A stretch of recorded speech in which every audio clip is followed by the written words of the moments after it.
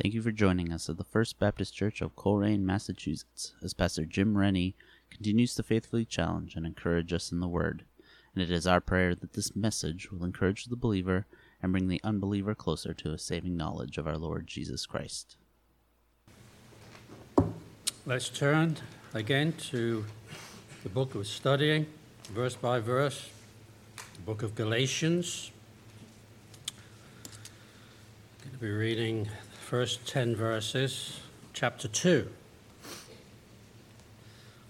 Paul accepted by the apostles. I've got a frog in my throat. 14 years later, I went up again to Jerusalem, this time with Barnabas. I took Titus along also. I went in response to a revelation and set before them the gospel that I preach among the Gentiles. But I did this privately to those who seemed to be leaders, for fear that I was running or had run my race in vain. Yet not even Titus, who was with me, was compelled to be circumcised, even though he was a Greek. This matter arose because some false brothers had infiltrated our ranks to spy on the freedom we have in Christ Jesus and to make us slaves. We did not give in to them for a moment, so that the truth of the gospel might remain with you. As for those who seem to be important, whatever they were makes no difference to me. God does not judge by external appearance. Those men added nothing to my message. On the contrary, they saw that I had been entrusted with the task of preaching the gospel to the Gentiles, just as Peter had been to the Jews. For God, who was at work in the ministry of Peter as an apostle to the Jews, was also at work in my ministry as an apostle to the Gentiles.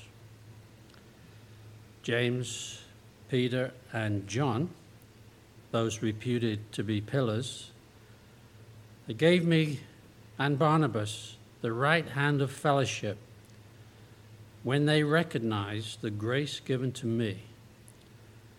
They agreed that we should go to the Gentiles and they to the Jews. But all they asked was that we should continue to remember the poor, the very thing I was eager to do. May God give us understanding of his word this morning. Shall we have a little prayer before we begin? Father, again, we're so thankful to be here. We thank you for your word, that it is true. And help us to glean some practical information from these few verses that we'll look into today. We ask that we'll be able to be tuned in, not be distracted, and receive your word. In Jesus' name, amen. The book of Galatians teaches that people can only be saved through faith, believing in our hearts that Jesus Christ rose again from the dead, that he died on the cross to justify sinners, to put them into a right relationship with God through his shed blood on the cross. People are saved through Christ's righteousness, his merit. Christ's righteousness. We have none of our own.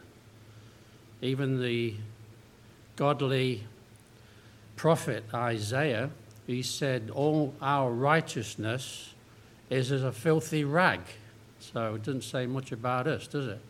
Until we get saved. But when we receive Christ, we receive his righteousness. And that's how God sees us. We are justified, just as if we had never sinned. Not because of our own efforts, because of what Christ did on the cross, his effort. We have no merit, no righteousness of our own apart from what we receive from the Lord. Amen? Good, I'm glad you're agreeing. One of the reasons the Apostle Paul wrote this letter to the Galatian Christians was to preserve the truth of the true gospel. See, there's many false gospels out there. There's many false prophets out there. He had to write to defend those new believers against some false teachers who opposed him and the gospel that he preached. Their accusation against Paul was that the gospel that he preached wasn't enough, that Christians needed to follow the customs of the Jewish religion. They couldn't believe how God could ever accept the Gentiles if they didn't follow the Old Testament practice of circumcision, for example. They did believe Jesus died on a cross and rose again from the dead, but that God required more. He required them, or us, to do our part to be accepted by him.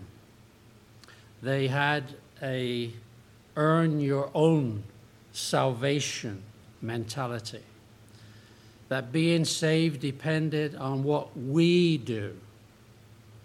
So this is typical of all the religions in the world. It's all based on what they do.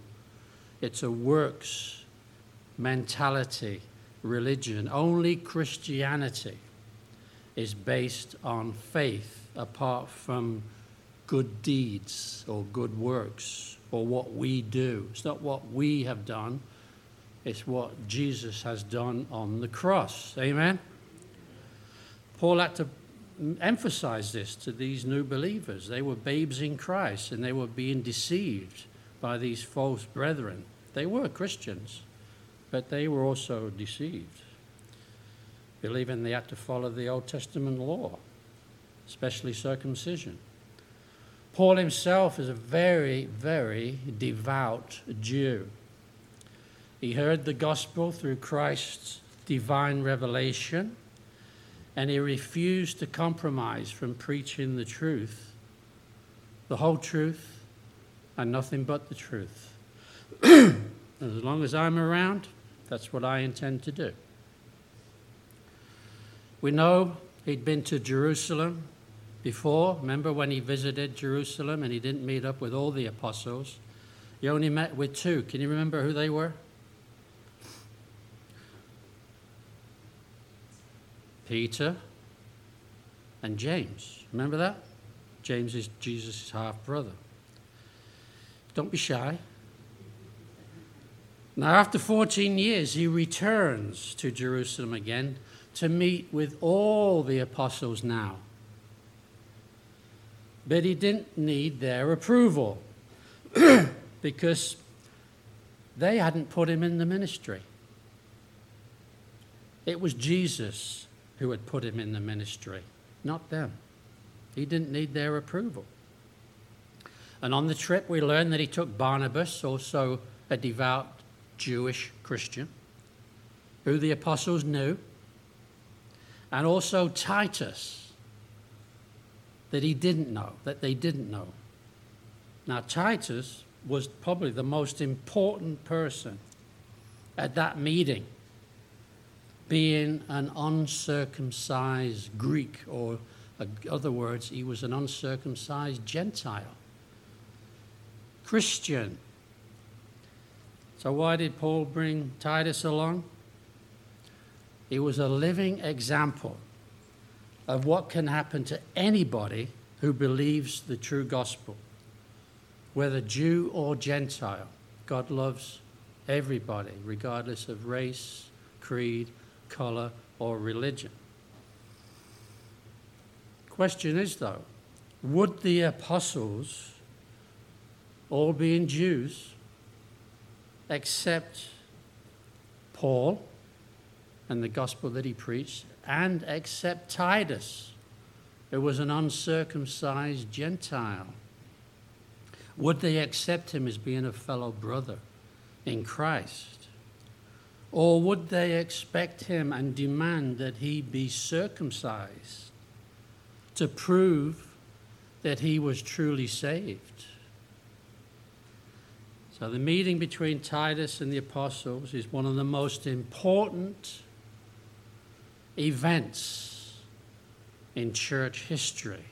And I've entitled this message, That Very Important Message. That very important meeting. Can't read my own writing.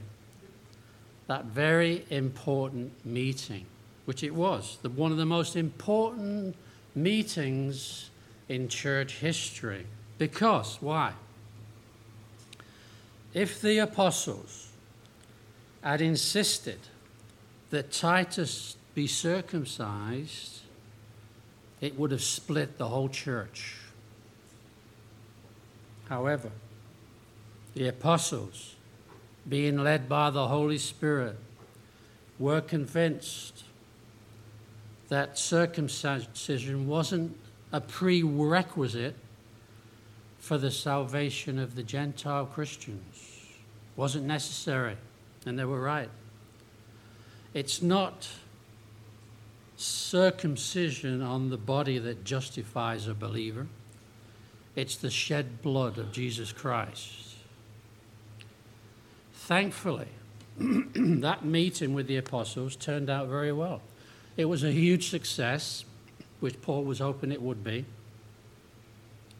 And together, they rejoiced in what the Lord had done through Paul, which was clear evidence of God's call on his life as a true apostle, which those false teachers had brought into question in Turkey. He was faithfully preaching the true gospel where it had never been heard before, and people were being saved, and churches were being established through him because of his faithfulness to Jesus Christ, the one who called him into the ministry. Of course, not everyone was happy, because you can't please everybody, amen? You ever tried? Don't even bother trying, because you're not going to do it. What's that saying? You can please some people some of the time, but you can't please all the people all the time, so don't try to please them at all. I added that bit on the end. Whenever or wherever the gospel is preached, there will always be some people who insist on getting their own way. Like those false teachers, they wanted to change the simplicity. It's very simple. Even a child can be saved. It's simple. In fact, it's too simple for some intellectual people to believe it. Some of the hardest people to come to know Christ are the intellectuals. But Paul was probably the greatest intellectual who's ever been born. And if they can save Paul, they can save anybody. If they have enough faith to believe in what Jesus has done. These people, these false teachers, they were trying to change the simplicity of the gospel by adding more to what Jesus had already done on the cross. What did he say? What was the last thing he said on the cross before he gave up the ghost, before he died? It is finished. It's finished. You don't need to add any more to it, but they were. Those Christians, the Greeks, those Gentiles, they've got to be circumcised now. Got to follow the Old Testament law. No, they didn't. And Paul, devout Jew, had to put them straight. This is why he was unpopular, you see, because when you tell the truth, you're not going to be very popular. They weren't content to believe what Christ had done on the cross. They wanted to put a comma where God had put a period. All right? They wanted to put a comma where God had put a period. Like Victor Borg, remember him? They wanted to put a... What was the other thing? They wanted to put a... where God had put a... They wanted to put a comma where God had put a period. Full stop, as we say in my country, my home, my land of my birth. This is my country now. Naturally, though, people think it's up to them. They have to do something to earn acceptance with God, instead of simply accepting by faith what Jesus has already done. And I can relate as well as you can. Do we think when we sin, we say, well, I don't sin. Well, it's not what the Bible says. We either sin in deed or our thoughts or with our tongue or in our heart or in our minds. Okay? Are we agreed upon that? If you don't, see me afterwards, and it's the first time I've ever met a divine being. So when we do sin, do you think it's up to us to do something to receive God's forgiveness? Do we have to do something to receive God's forgiveness? Like penance. You know what that's like? Say so many Our Fathers, or what's the other one? Our Fathers or Hail Marys, you know, and you've seen people and they flagellate themselves to make themselves suffer. Makes no difference whatsoever. Do we simply believe God's promise to forgive us when we confess our sin to Him? That's what the Bible says. So why do we have to beat ourselves up? We do, because we feel guilty, don't we? That's God's conviction. But when we confess, He's forgotten. You say, oh, I'm sorry. And you say to the Lord, well, I'm sorry, Lord, I sinned. And He says, what are you talking about? I don't know what you're talking about. See, I've already confessed it once. Was it Corrie ten Boom? It says, you know, God buries our sins into the deepest ocean. The problem is we go fishing for them. Don't we? That's natural. What about our attitude towards other people that fall into sin? What's our attitude? Do we judge them? Do we hold them accountable by the standards that we have set for ourselves? Or do we believe that they can be forgiven if they are truly sorry and turn from their sin? That's what the Bible says. You know, all of us are accountable to God, and we're all going to stand before Him at the judgment seat of Christ. We won't have to give an account for our sins because they've been dealt with on the cross. But we're all accountable. What we reap is what we sow. Amen? But God's grace is sufficient to deal with people. We don't have to play Holy Spirit in what other people do and what they've done. We're not to judge them. God is sufficient to convict of sin, to forgive, to heal, and to restore back into fellowship anyone due to His loving nature. Amen? He loves everybody. And the Bible says, take heed lest you fall. Now, those false teachers were holding other people to their standards, the standards that they set for themselves. And they drew a line in the sand, and then they blocked everyone else out that didn't follow their rules. They wanted to mix law with grace. That's trying to mix oil and water. It doesn't mix together. Different dispensation altogether, the Old Testament. Doesn't mean that the law is, it's holy, it's righteous, it's good, but you cannot keep it unless you receive the Holy Spirit and walk in the Spirit and allow the Holy Spirit to work through us. That's how we can keep the Ten Commandments. There's no other way. You can't do it by your own efforts. Impossible. That's why one of the reasons it was given. We look into it, we fall short of God's perfect standard of righteousness. And it shows us how far short we fall. It shows us that we're sinners and that we need a Savior. That's the whole purpose of the law, plus revealing the righteousness of God. So, thankfully, Jesus wasn't like those false teachers. He wasn't legalistic. Jesus isn't like that. And he just doesn't cast us off when we make a mistake. Thank God. Some people will just cut you right off. Somebody will fall into sin and they'll just cast them off. They blew it. That's it. Never give him another chance. Is Jesus like that? Thank God that he's not. Amen? Oh boy, thank God for the grace and the mercy and the forgiveness and the restorative power of the Holy Spirit.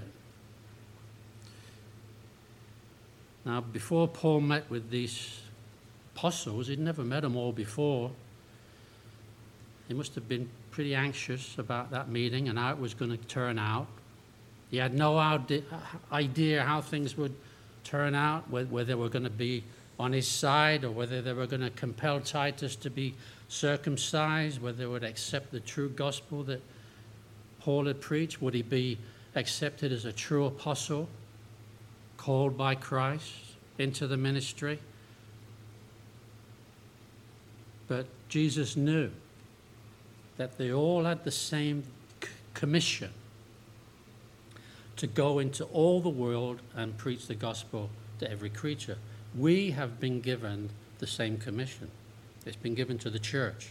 We are the church. And we are his ambassadors. We are his witnesses. Amen? So, thankfully, that meeting turned out very well.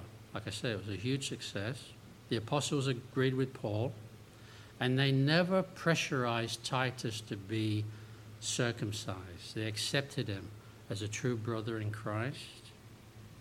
And it says, Paul says, that they gave me the right hand of fellowship. We do that when people become a member of the church or somebody is nominated as a deacon, an officer in the church, and we give them the right hand of fellowship.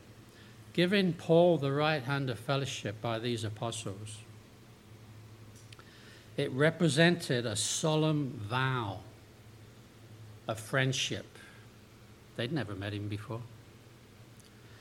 They stamped their approval on him as a true apostle.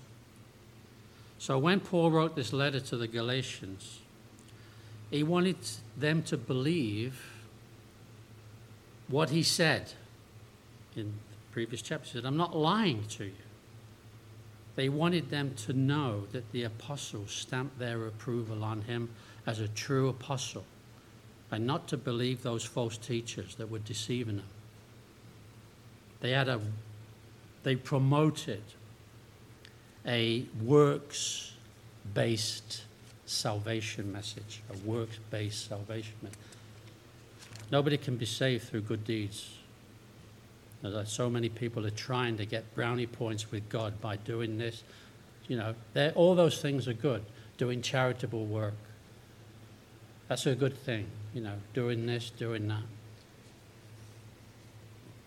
But it's not going to help them in the long run unless they receive Jesus as their Savior. So having explained what happened at that meeting to the Galatians, which we've read ourselves, this very letter that he wrote, and he told them about his experience with those church leaders in Jerusalem, he wanted to bolster his credentials as a true apostle, explaining what happened at that meeting, confirming the gospel that he preached and not what the false teachers were preaching, was true, was genuine. He had the stamp of approval by the church leadership in Jerusalem. Can't get better references than that. But he does point out one thing that the apostles expected of him and Titus and Barnabas, and that was what? Don't forget about the poor. Don't forget about the poor. You know, people get so wrapped up, and I'm sure Paul had so much on his mind, and he was so busy. And our lives can be like that, and it's easy to forget about those people that are less fortunate than we are. Amen. But Jesus said, you know, the poor will always be with us.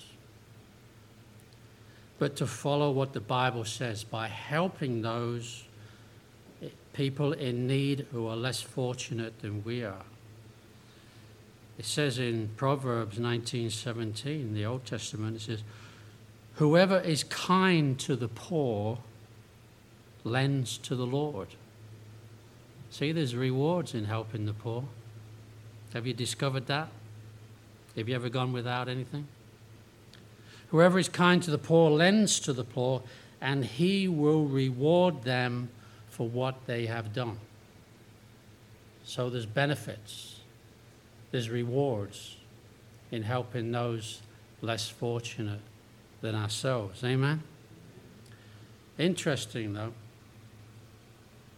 when Paul met with those apostles, Jesus' half-brother, James, was at that meeting. James was also an apostle. And James grew up with Jesus and his brothers and his sisters. And he was born into poverty. Jesus was born into poverty. It says Jesus, he had nowhere to lay his head, even when he grew up, going from one village to another village to another village. He was an itinerant preacher, very poor. His family was very poor. They couldn't afford to have a lamb and sacrifice a lamb. You know, they could only afford a little turtle dove, the cheapest thing they could afford to make atonement for their sins because they were Jewish. James, Jesus' half-brother, knew what it was like to be poor. He was born in poverty. But then he became rich because he received his brother as Savior. This is what James writes. I'm almost finished. I had to cut it down for time. But James writes this, and you can read it yourself in his book, in the New Testament that he wrote. He said, listen, my dear brothers and sisters. Has not God chosen those who are poor in the eyes of the world to be rich in faith and to inherit the kingdom he promised to those who love him? If you really keep the royal law found in Scripture, love your neighbor as yourself, you are doing right.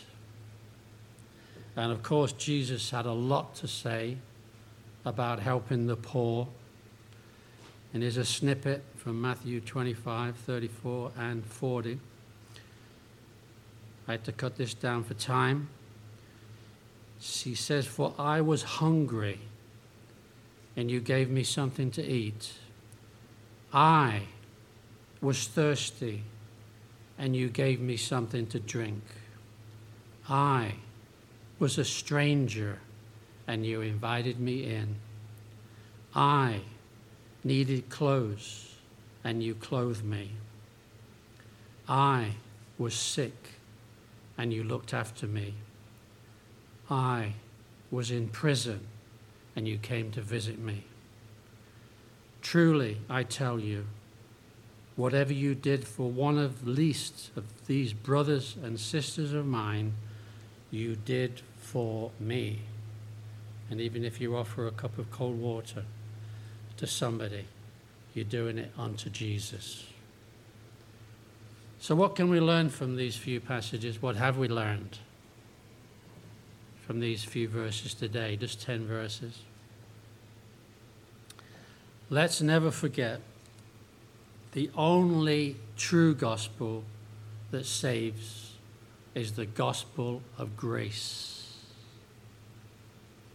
Let's never try to mix law with grace. The law expects us to do something to please God. Of course, we have to play our part and keep his commandments. Amen? Jesus said, if you love me, you keep my commandments. We have to be obedient.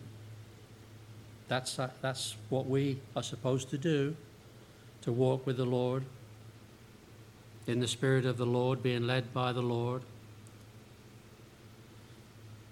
The law expects us to do something to please God instead of believing faith in Jesus' finished work on the cross, which we'll be remembering very soon.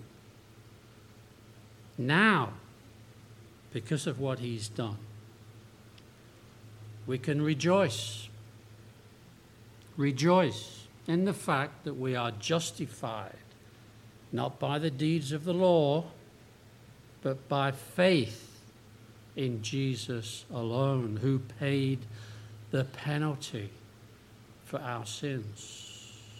It's a done deal. It is finished. We can walk in freedom. We're no longer slaves. It says that in that verse there. Verse 4, this matter arose because some false brothers, they were Christians, hello? Had infiltrated our ranks to spy on the freedom we have in Christ Jesus and to make us slaves. Wanted to put us back under the law again. You understand? That's what some people try to do today. We can walk in freedom, being set free from the demands of the Old Testament law, the deeds of the law. Like the Apostle Paul, we ought to be convinced by now and be ready to defend the truth of the gospel. It's going to get a lot harder as time goes by to defend the truth of the gospel, especially people in the pulpit that preach the true gospel. Maybe they're going to bring in some law and call it hate speech. We'll see. Not to fear those who oppose Jesus, not to fear those that oppose the true preaching of the Word of God, not to fear those that oppose what's written in the Word of God, but to be ready to defend the truth because we know the truth. We know the truth. Jesus is the truth. Pilate was standing there, and he said, Pilate asked him, what is truth? And the truth was standing right there in front of him. Jesus said, if you abide in my word, or if you remain in my word, you are truly my disciples, and you will know the truth, and the truth will set you free. Do you feel free? Do you feel liberated this morning? Because of the truth, we are set free. We're no longer under the curse of the law. And the best way to defend the truth is to know the truth, to speak the truth, and to live the truth. Amen? To know the truth, to speak the truth, and to live the truth. All right? Heavenly Father, we thank you for your word that it is true, because every word of it is inspired by the Holy Spirit, who is God. And we thank you that you have revealed the truth to us that Jesus is the truth. Help us not to be ashamed of the glorious gospel, to speak the truth, to defend the truth, and to live the truth. Just like people like the Apostle Paul have done for over 2,000 years. I have to talk to you people that are listening to this message wherever you may be, on the radio, on internet. Thank you for tuning in. But you need to be saved if you're not already. And I hope and pray it's not by doing good works, by good deeds, which are all good things, but all our righteousness is a filthy rag. You can't earn your way into heaven. The only way you're going to get there is through Jesus, who died for you because he loves you, a sinner. He died for you. He bled for you. He was buried for you. And he rose again from the dead and is alive. If you believe that in your heart, call upon him to save you. And then you too will know the truth, and the truth will set you free. Amen. Amen. Thank you again for tuning in. You can find our podcasts on Apple Podcasts and anywhere else you find podcasts. We'd love for you to join us at the First Baptist Church in Coleraine for Sunday morning worship at 11 a.m. We are located at 81 Foundry Village Road, Coleraine, Massachusetts. If you have any questions or inquiries, please feel free to call the church at 413-624-8886. Hope to see you soon. God bless.